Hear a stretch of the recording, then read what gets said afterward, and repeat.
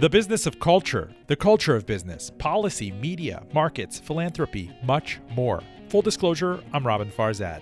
If I see instances of human suffering or places where people are marginalized and there's any ability for me to step in and make that situation better, that I can do that. Not as a savior, I'm not trying to save people. But I do feel like with my background, which is really unique, that I have a prime opportunity to use my voice and help other people, more importantly, be able to access their voices to make changes in the world for the better. How illness, disability, and a near-death experience led one Virginia woman to dedicate her life to serving the poor, the abused, and the under-advocated. Please stay with us.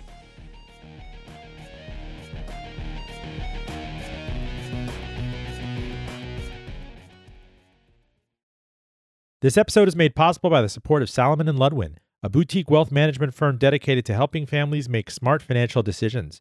You worked hard and sacrificed to create and build wealth. They treat advice given to you with the respect your journey deserves.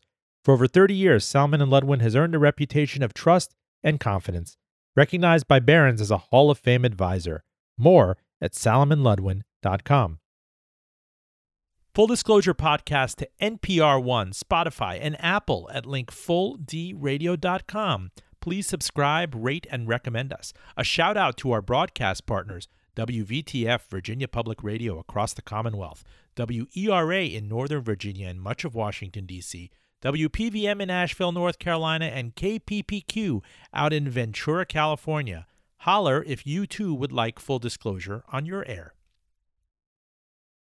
Joining me in well past downtown Richmond in Fulton, Virginia, is Brienne Armbrust. She is an activist everything as the executive director of the Neighborhood Resource Center. It's a non-for-profit educational, cultural, nutrition center in Richmond, Virginia that wants to build relationships, share resources, and develop skills to enhance lives. Everything from addressing hunger to trauma to education. She's a union activist. She has survived strokes and various traumas and has found a calling in doing all of these things, and I didn't even do it justice. How are you? I'm good. How about you? Thank you for joining us. Look, I met you on Twitter where you cover all things unionization, all things Richmond activism. We are coming out of this pandemic, hopefully, where there was that reckoning in 2020. The monuments came down, but much, much, much more reckoning to do. You see a workforce, as you know, that's reluctant to go back on the old terms. You see younger workers, especially, that want quality wages, living wages, standard of living. They want meaning in their work. It seems like a vital kind of fork in the road. And on top of that, you saved this place from bankruptcy in 2020. Yes, it's definitely been a really intense, I would say, last few years, but I've had a long lifetime just in a short period of time. I haven't been on the earth that long, but it definitely feels like, particularly the last 3 years, I think for all of us around the world, has been some of the longest that we've ever faced. Take me back to your journey. Where did you grow up? Where did you start out? What did you set out to do when you were in, a little girl or in high school? I started out in the city of Richmond, actually, for the first few years of my life. And then we moved out to a rural area about 20 minutes outside of Richmond, which is where I grew up. I would say that, my parents are not from Virginia. So I'm the only Virginian born in my family. So I'm the only one that says y'all. So I think the family from up north, they call me just to get me to say the word y'all. But I grew up with parents that were working class. My mother was a teacher, and they very much instilled in me values of trying to think about our neighbors and try to think about ways that we can provide support to each other. And this idea of collectivism that I think has followed me throughout my entire life. Well, yeah, let's talk about collectivism. I was surprised, actually. I keep going back to the anecdote of when the pandemic broke and everybody realized in the fog of spring of 2020 that this was serious, that the most reflexive impulse was hoarding toilet paper. It wasn't kind of, okay, how can I look out for my neighbor? How can we, it didn't feel like kind of the act of war that it was, like when Pearl Harbor was bombed or I was in Lower Manhattan during September 11th. We cleaved down various sides. People thought that it was you're getting in the way of my freedom, that this is a disease. Some people, just very intelligent people, that we can't really get in the way of a plague. A plague has to run its course, no matter how much you mask or Purell.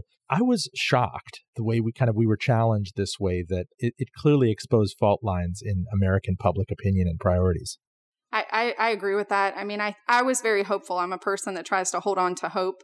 There are so many reasons to not have hope in the world that I think the thing that we can do that is counteractive to that is to have hope. So I was hopeful that at the beginning of the pandemic, as everyone began to face situations that they'd never had to face before, people that were very comfortable in their lives were having to face things like unemployment suddenly, that would cause people to want to kind of take a step back and understand that we have to band together. We have to try to figure out how to work with each other in order to survive. Unfortunately, I don't know the causation for it other than maybe how our society is set up, where we are encouraged to be individualistic and to worry about only what goes on with ourselves and worry less about what we can do to try to make lives easier for the people around us. I think what you've articulated is exactly what I've seen happen in a lot of ways. But I will say that there are some glimmers of some things that give me a lot of hope for what's possible in the future, in particular, the sheer volumes of people around the world that came together in forms of mutual aid to provide support to each other.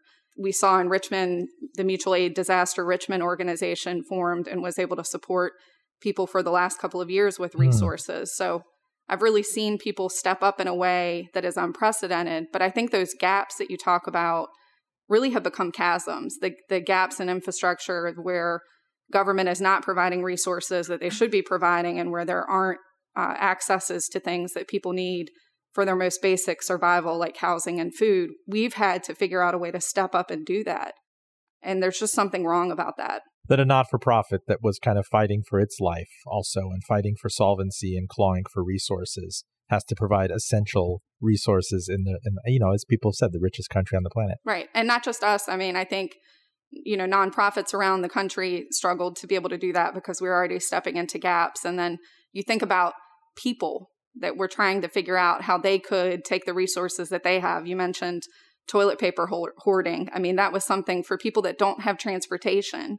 You can't physically get to the store very easily to get those things, and then to show up and someone had filled their SUV with all of that and you can't get it. We saw neighbors here that were providing those resources to their neighbors because they weren't available in the normal means that we would be able to access it. So I think there's this expectation that there's huge holes in our society that are just going to get filled by someone. And we don't know who that someone is, but we just expect that it's just going to happen. And I think that that's the thing that really troubles me for the future of the United States, but even globally, what that actually looks like. We are a society in the United States that doesn't seem to understand the concept of being your brother's keeper, or looking out for your fellow person. That there is something that binds us together, even if we're very different, and trying to find the ways that we can make human suffering or less. And I think we should be doing that. I'm thinking back to high school history. My very influential professor, Dr. Fass, talking about the leveling tendencies of the Great Depression, that if there was a silver lining out of it is that there were people who got their clocks cleaned in the stock market crash. There were people in bread lines. There were middle-class families that were selling their cars and moving out of state, just kind of gigging for jobs. People remember hunger. There's this PTSD generally among grandparents and great-grandparents, and people telling you stories of never even throwing away the tiniest whittle of soap, clumping it all together, or tin foil.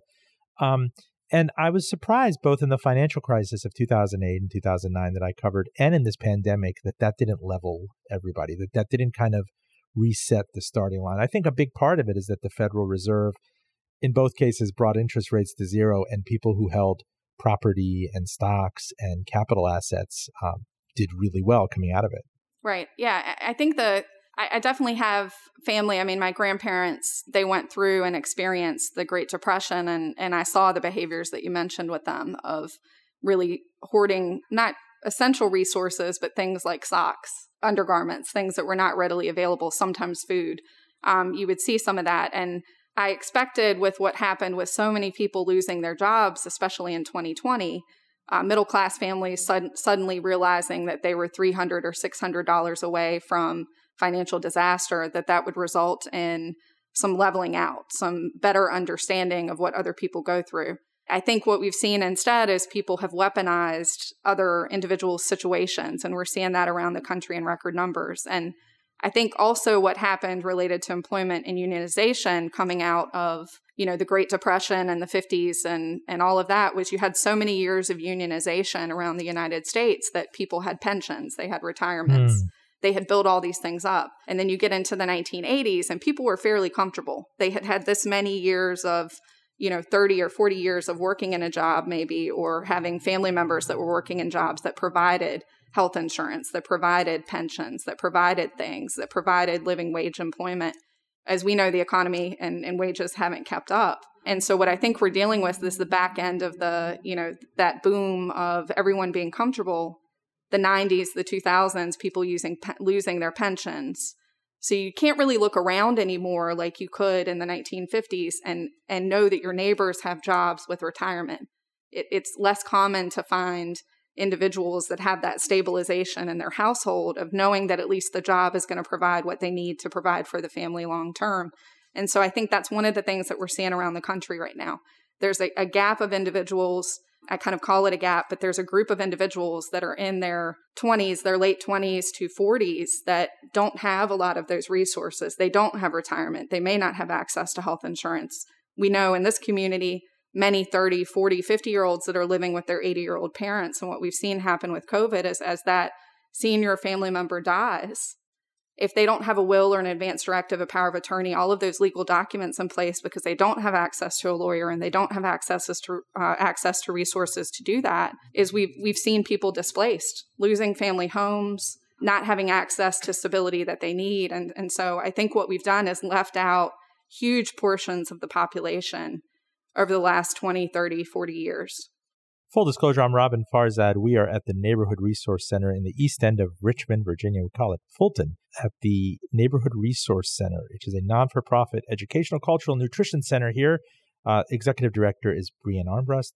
You just gave me a tour of the kitchen, and hunger is front and center again, because when you see food prices soar in inflation, obviously it disproportionately hits people whose disposable income overwhelmingly goes just to keeping mouths fed.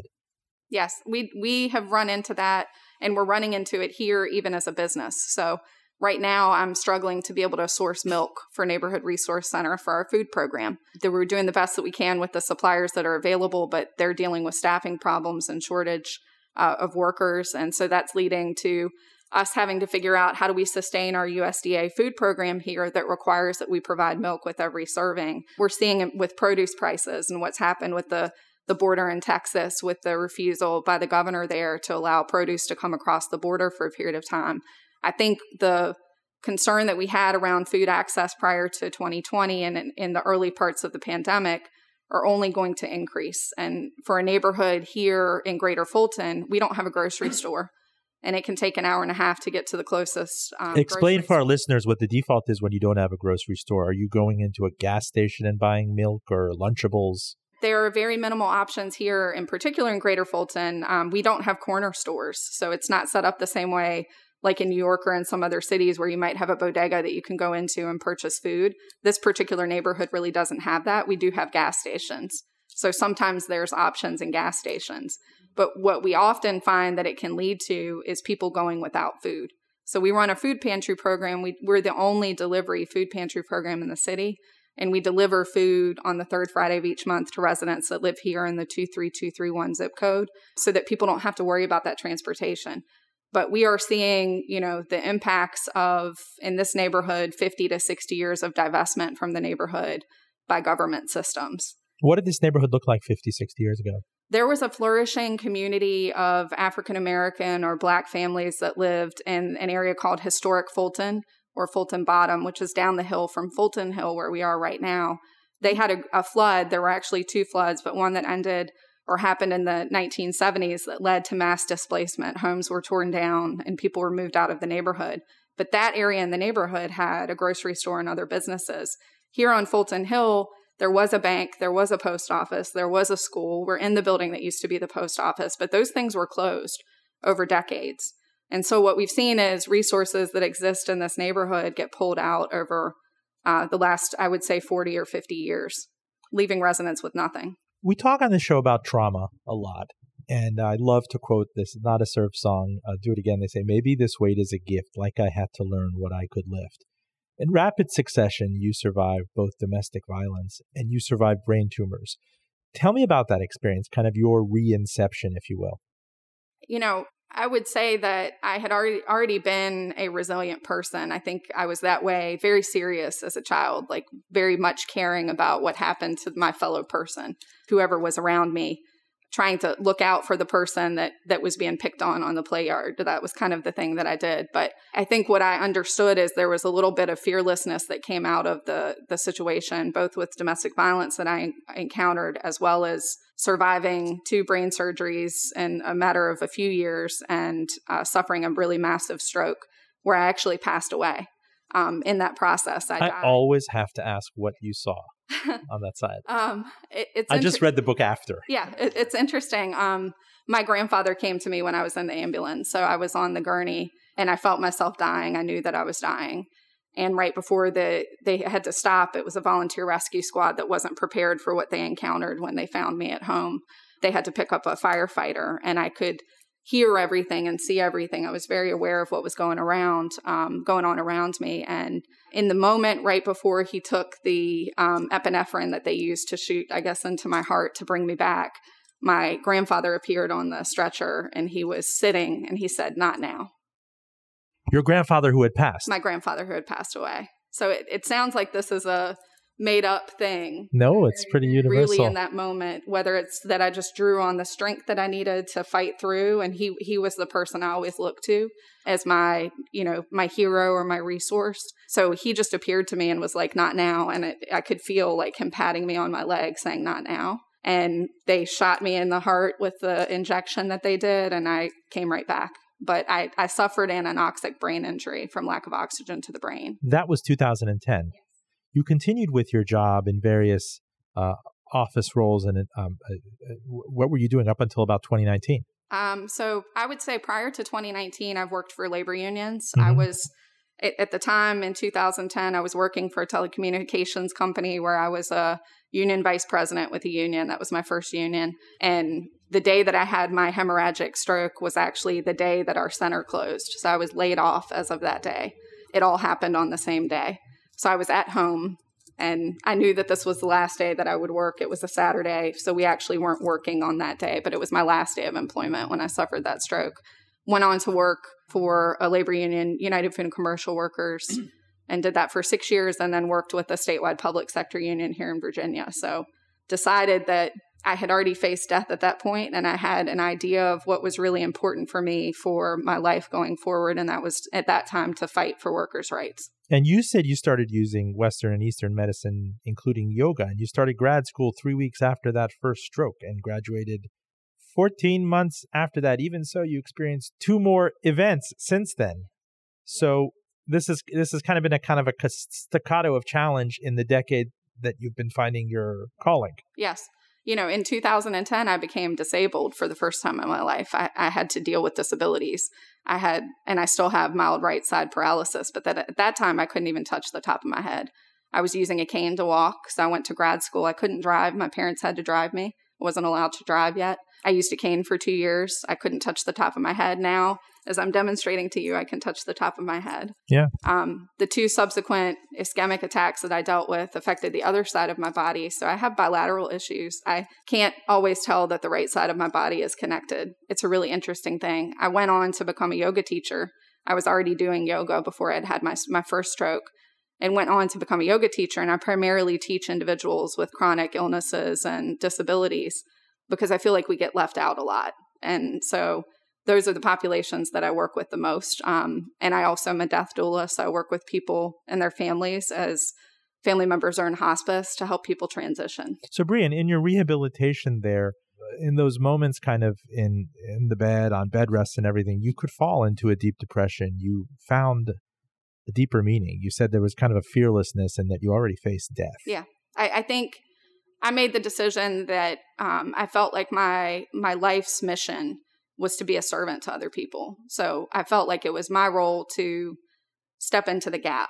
And that's really, I had always felt that way as a kid, but I decided very strongly that if I see instances of human suffering or places where people are marginalized and there's any ability for me to step in and make that situation better, that I can do that. Not as a savior, I'm not trying to save people, but I do feel like with my background, which is really unique, that I have a prime opportunity to use my voice and help other people, more importantly, be able to access their voices to make changes in the world for the better. And what were you, I mean, was there a voice kind of atop one shoulder saying, but how am I going to make a living?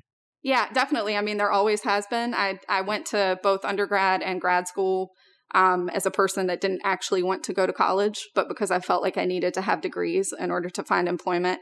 I wanted to be a teacher. I never expected to end up with the career path that I've had.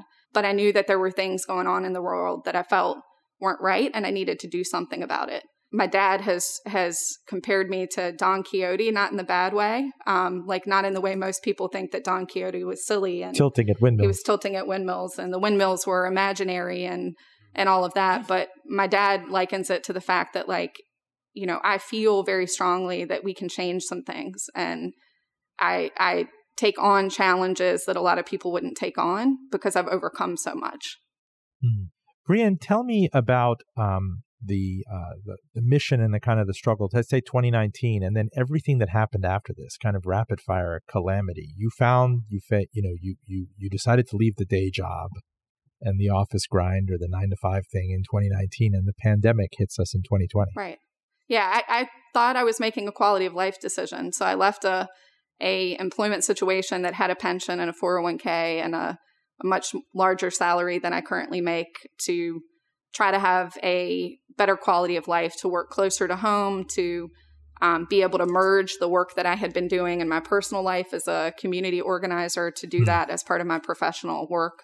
Didn't know what I was walking into organizationally here. And 3 months later, then we're dealing with the pandemic. So couldn't have anticipated any of what we ran across, but I feel like there was a reason why I was put here and prepared to be here in this place. And all the work that I have done in my personal and professional life up to 2020 put me here to be able to do what I'm doing. Full disclosure, stay with us. This show podcasts to NPR, Spotify, and of course Apple Podcasts at link fulldradio.com. Please subscribe, rate us, and recommend the show to friends and family. We are on WERA in Arlington and much of D.C. Of course, we're on Virginia Public Radio, Radio IQ, WVTF. Across the great Commonwealth, you can hear us down in North Carolina, in Asheville on WPVM, and out west in Ventura, California on KPPQLP. Holler if you too would like us on your air. If you are just joining us, my guest is Brianne Armbrust. She is the executive director of the Neighborhood Resource Center on the far east end of Richmond, Virginia. It's a not-for-profit educational, cultural, nutrition center that has been kind of all things necessary for people in a time of pandemic and a time of rampant hunger right now with inflation. She's been a union activist. She's a yogi. She's a death doula. She's a bit of like an Inspector Gadget for activism, and this is why I wanted to have you on the show. I am really interested about the Great Resignation. I'm sure you follow it a lot. We follow each other on Twitter, and everybody should understand that I found an interesting person on Twitter who's kind of a curator of Richmond and regional and national activism. And I direct message and said, I really would like to meet you and interview you. And it's fascinating when you kind of use that as a tip of the iceberg thing. And then next thing you know, you're getting a tour of a great neighborhood resource center and a pantry and a recording studio. And you're on the far east end and learning about a person and a person's near-death experience. So I know a lot of people are knocking Twitter right now, but it certainly has its merits.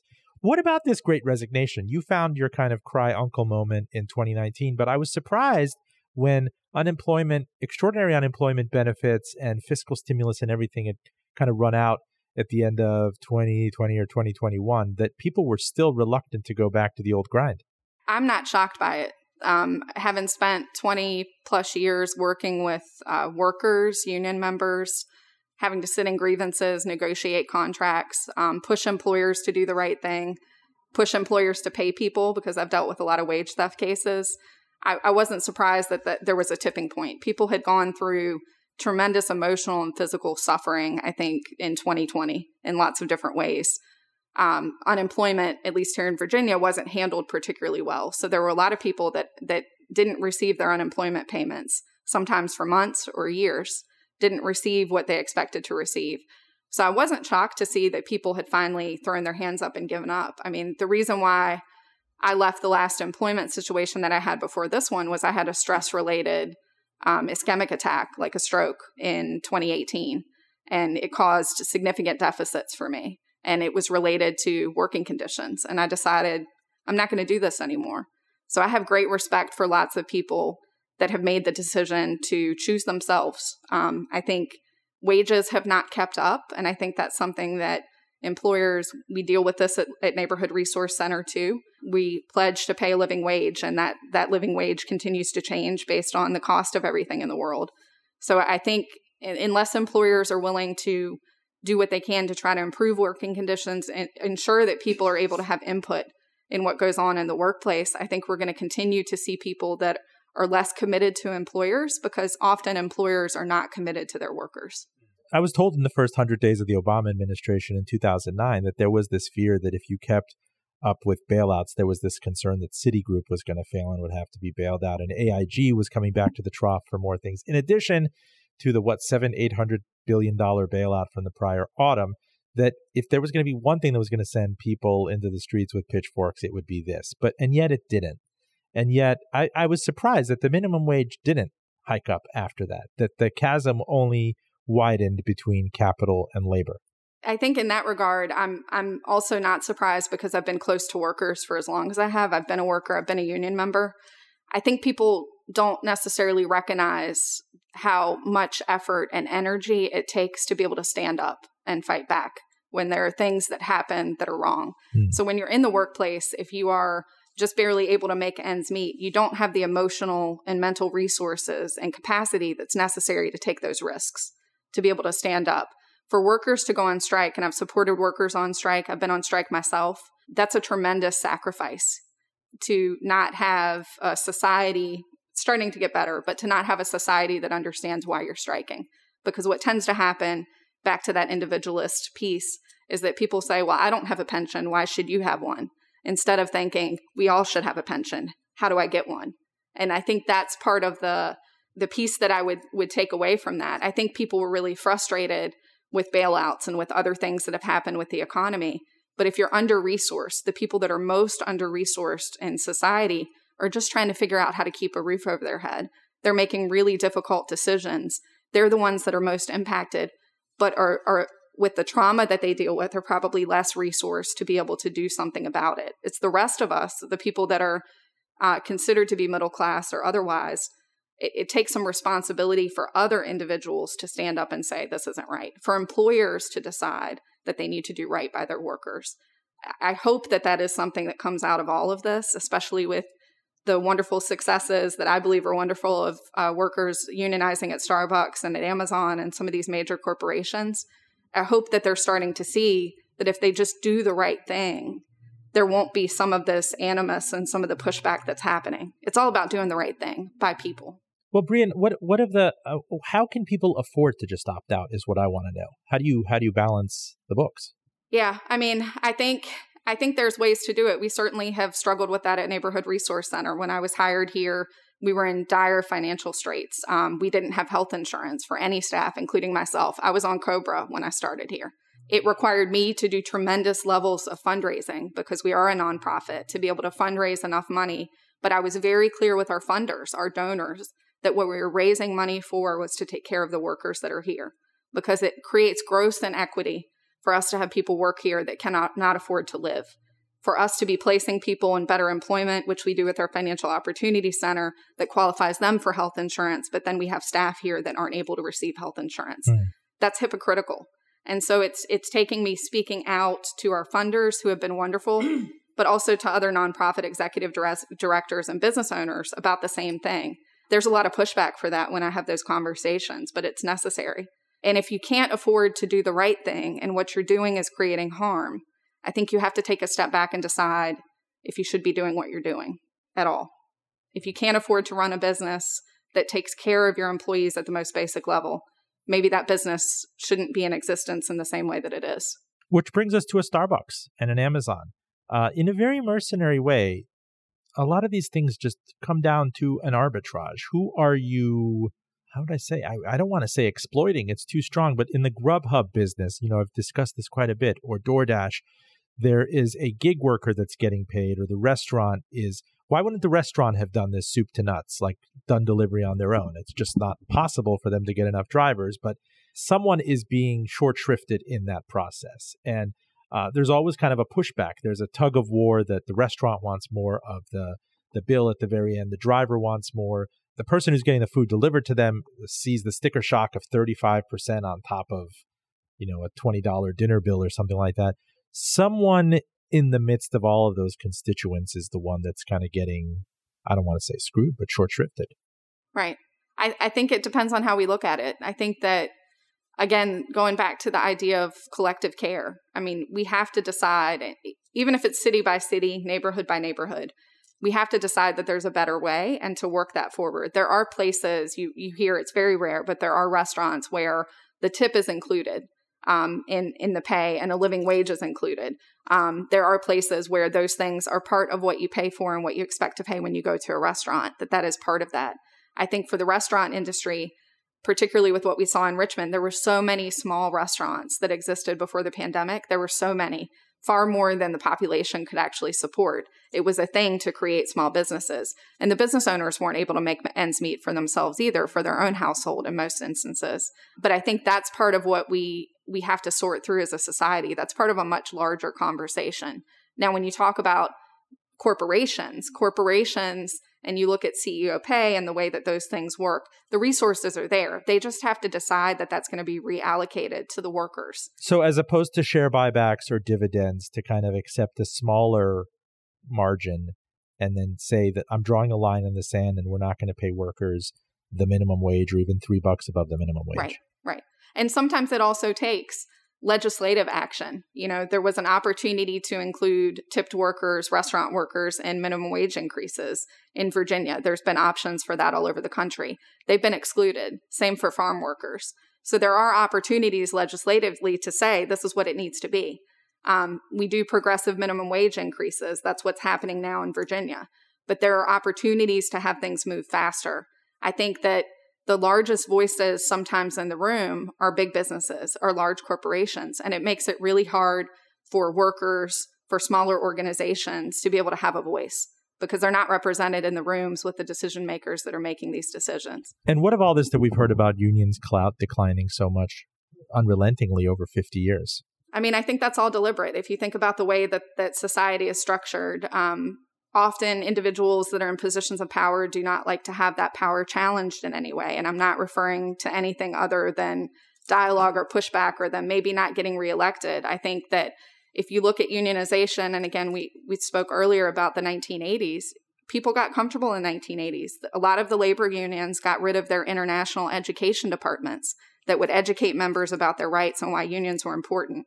That happened in the late 80s and early 90s. So you see a shift away from the workers that work in those workplaces.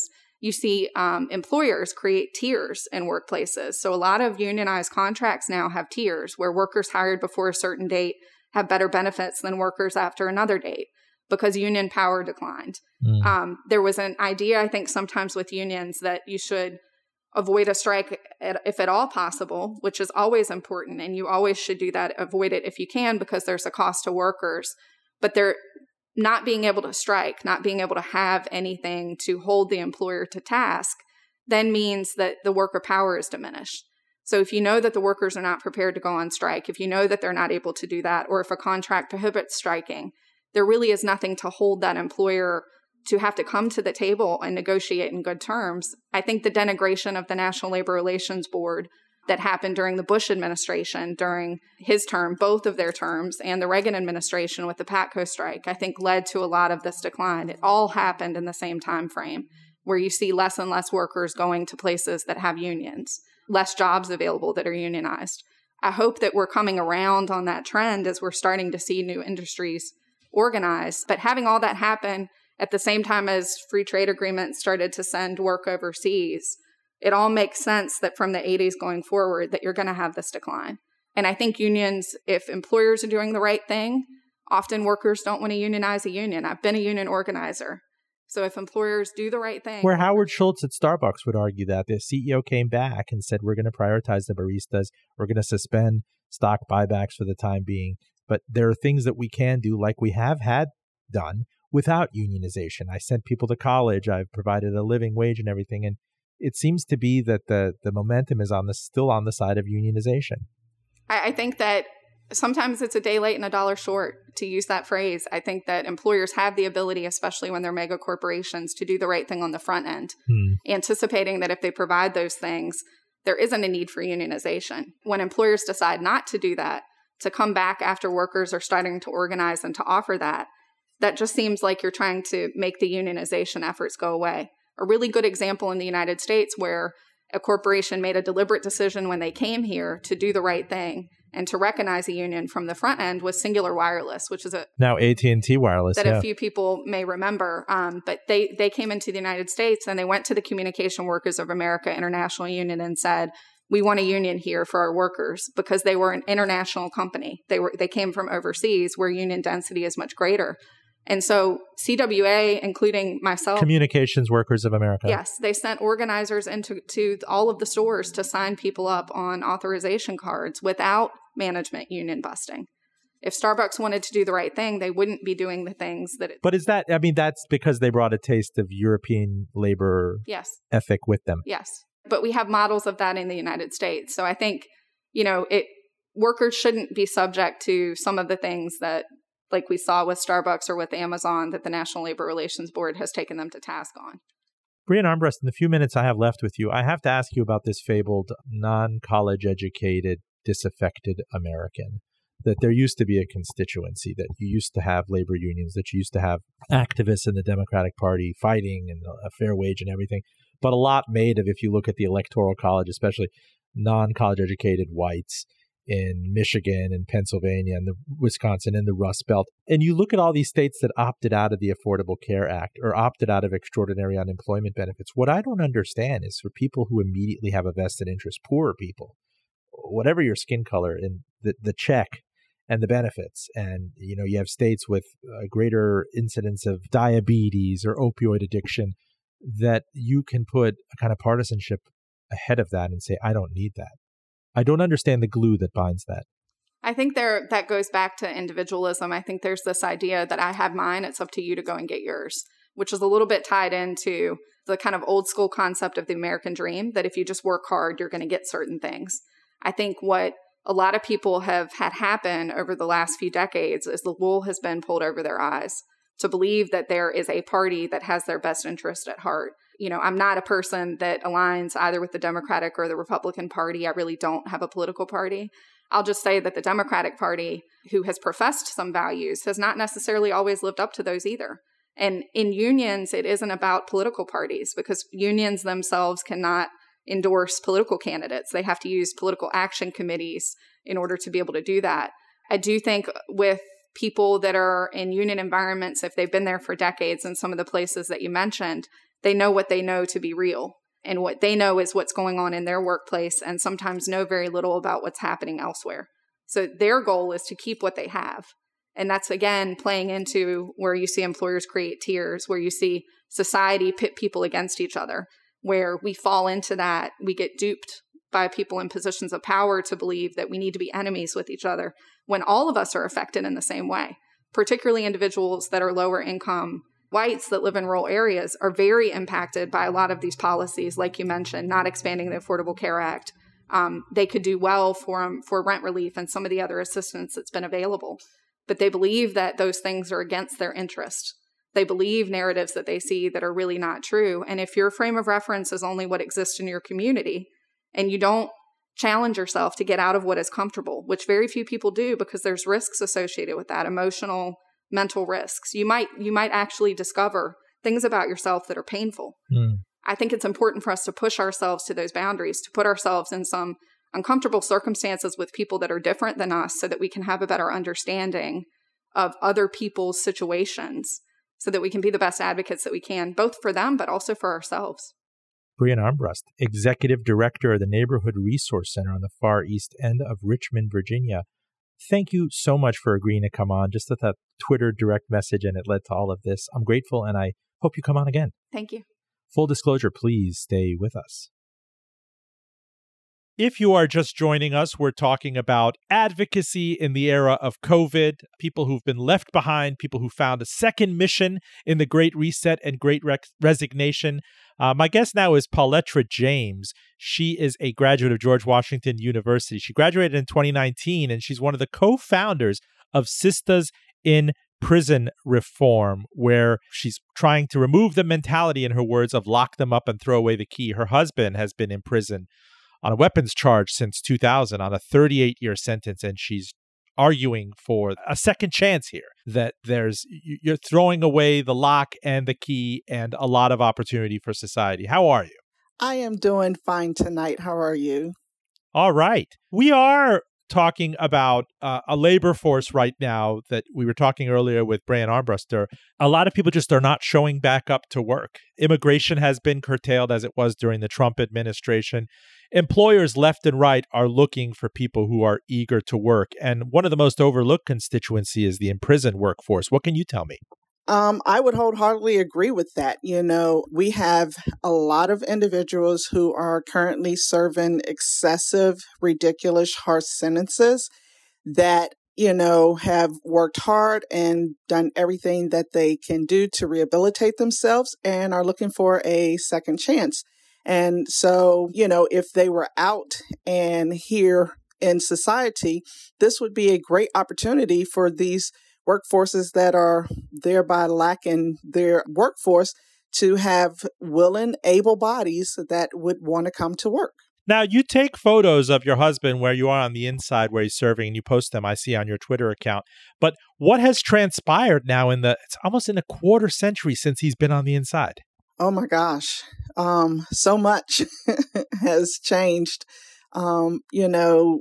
We are not able to take pictures at the present moment because of COVID. And of course, due to COVID, things were shut down. So I am just recently able to actually start visiting with him again. I had a visit probably a couple weeks ago, which was our first face-to-face since COVID, really.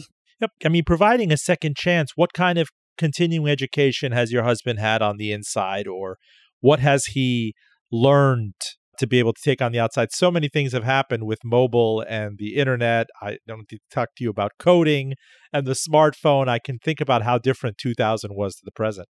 Oh, yes. He will definitely have to adjust to the new technology once he comes home. They did have cell phones when he went in, but he is probably more familiar with the flip phones and not necessarily the iPhones and the newer gadget that you can use where you have your email and you have internet and so much accessibility on it. But, since he's been there, because when he went in, he did not have his high school diploma. So he did get his GED while he was incarcerated. And he is currently taking some college courses with a university or college that's based out of Jacksonville, Florida, to get an associate's degree in biblical studies. And his intention is, he wants to help young youth who are troubled because, of course, he was troubled when he went in, but he was afraid to seek the help because, most men do not want to talk about mental health or, even acknowledge that they have mental health issues. And so he wants to, reduce that stigma and allow young youth to be able to have a place and individuals that they can talk to if they are struggling with depression or other mental health issues or even marital abuse, because that was another issue that he had encountered as well. Pauletra, tell me about the kinds of employers who you've encountered who have opened up their eyes to this potential workforce, transitional people, decarcerated. What is the terminology exactly? So we like to call it decarceration or restorative justice. And I haven't really had much encounter with companies. I have been trying to reach out to the workforce unemployment office to see if they would be willing to host a job fair, because here in Virginia, we have a new bill that's going to go into effect July 1st. It's called the Earned Sentence Credit Bill, which will be releasing a lot of individuals because they were able to gain additional good time on their sentence that they have served. So they'll be coming home early. And so with the release of that many individuals, we want to make sure that they have resources to include jobs and housing and things of that nature that they would need to be successful here on the outside. So I've been trying to reach out to the unemployment office to see if they'd be willing to host various job fairs in various areas that can help assist those individuals coming home to get a job. As you know, some employers do not hire individuals who have a felony record, but I honestly don't think that individuals coming home from prison who have served their time and done their due diligence in the prisons should be, restricted from being able to get a job, to be able to provide for their families. How old was he when he was busted on the weapons charge? So he was 27. And how old is he now? He is 49 now. He will be turning 50 this year. And is there any evidence that he has been, incorrigible on the inside or not open to change? I mean, when you go back to the parole meetings or try to make a petition for early or compassionate release, what are kind of the answers that you get? So we did do a pardon packet, and unfortunately he was denied for that. But, as far as has he done anything, on the inside that would cause him not to be eligible? No. He has been infraction free, meaning he's had no charges in the past 16, 17 years. He has also worked up a good rapport with his employer, who is the assistant warden in the administrative office where he works at during the day. So he has been classified a security level 1, but in Virginia, unfortunately, if you have more than 12 years remaining on your sentence, you cannot be moved to a security level 1 camp. But he has since qualified for that this year and will be hopefully transitioning to a level 1 security camp. So what is that, a type of facility where they're much more open with you visiting, or the restrictions on collect calls and everything else? It's a lesser restricted facility where they'll be able to actually do work outside of the fencing. And it's also, not as heavily staffed with correctional officers. It's kind of like a work camp.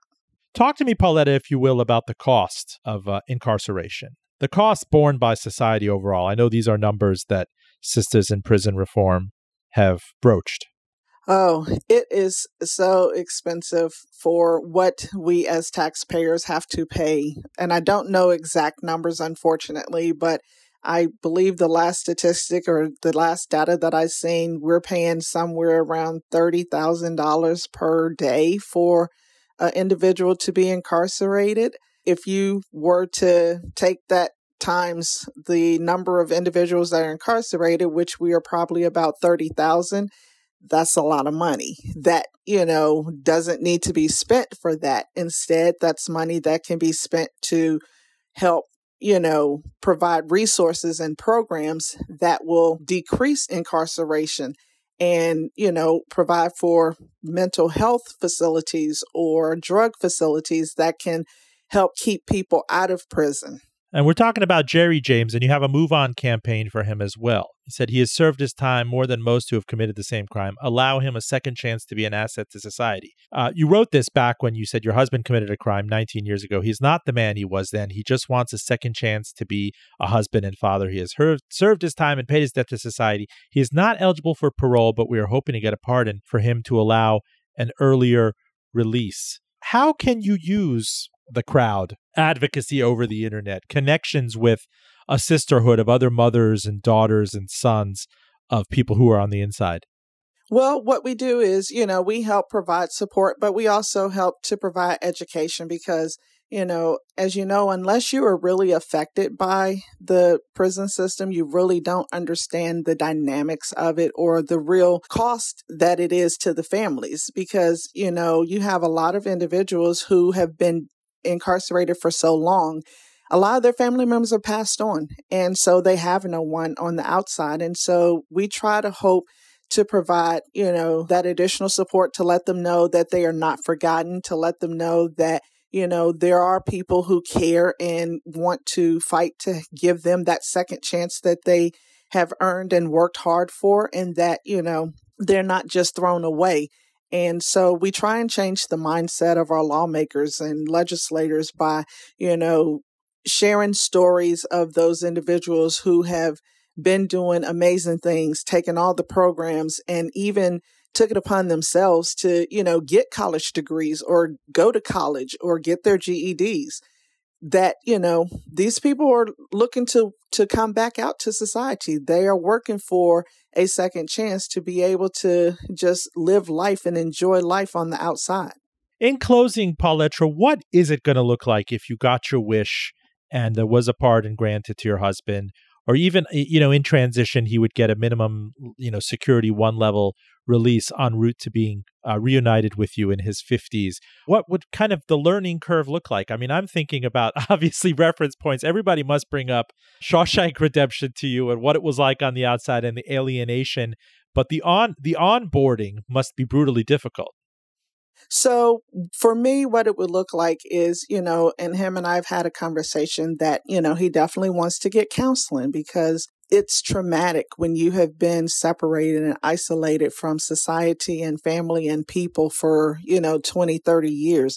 So he definitely wants to, seek counseling to help him overcome any of the anxiety that he might experience. But then also, secure a job and get acclimated with the new technology, be able to work and go to a 9 to 5, come home and have dinners, quiet nights, and walks on the beaches with me.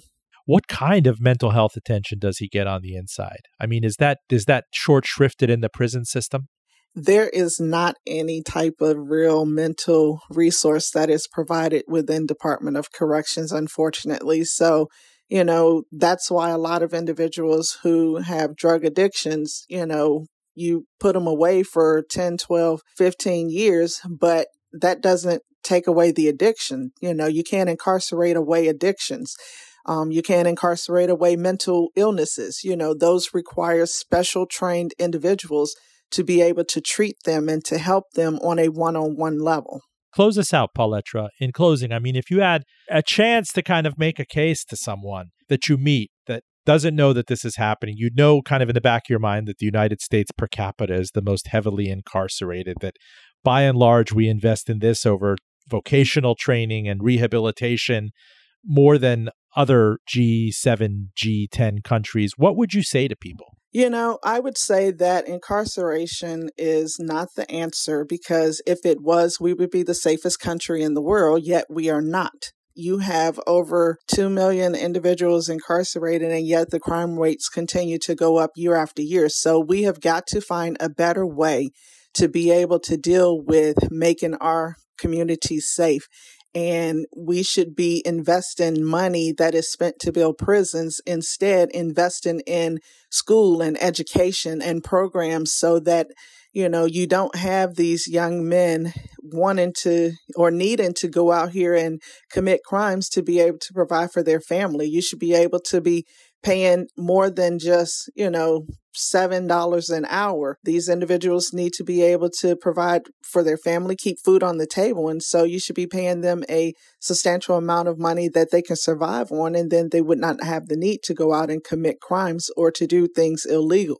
So I would just simply say we need to find a better way to deal with the problems and not just build prisons and throw people in and lock them away forever.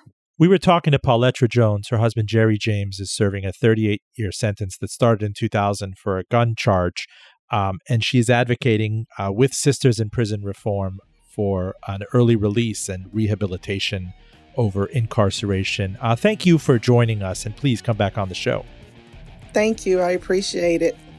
Full disclosure, our producer is Claire Morgan at Notterly. This show podcasts to NPR, Spotify, and of course, Apple Podcasts at linkfulldradio.com. A shout out to our radio partners, Radio IQ, Virginia Public Radio, WERA in Arlington and in much of Washington, D.C., WPVM Asheville, KPPQ out in Ventura, California. Holler if you too would like us on your air. I'm on Twitter at Robin Farzad and at Full D Radio, and ditto Facebook, Instagram, LinkedIn, you name it. I'm Robin Farzad. Thank you for joining us. Back with you next week.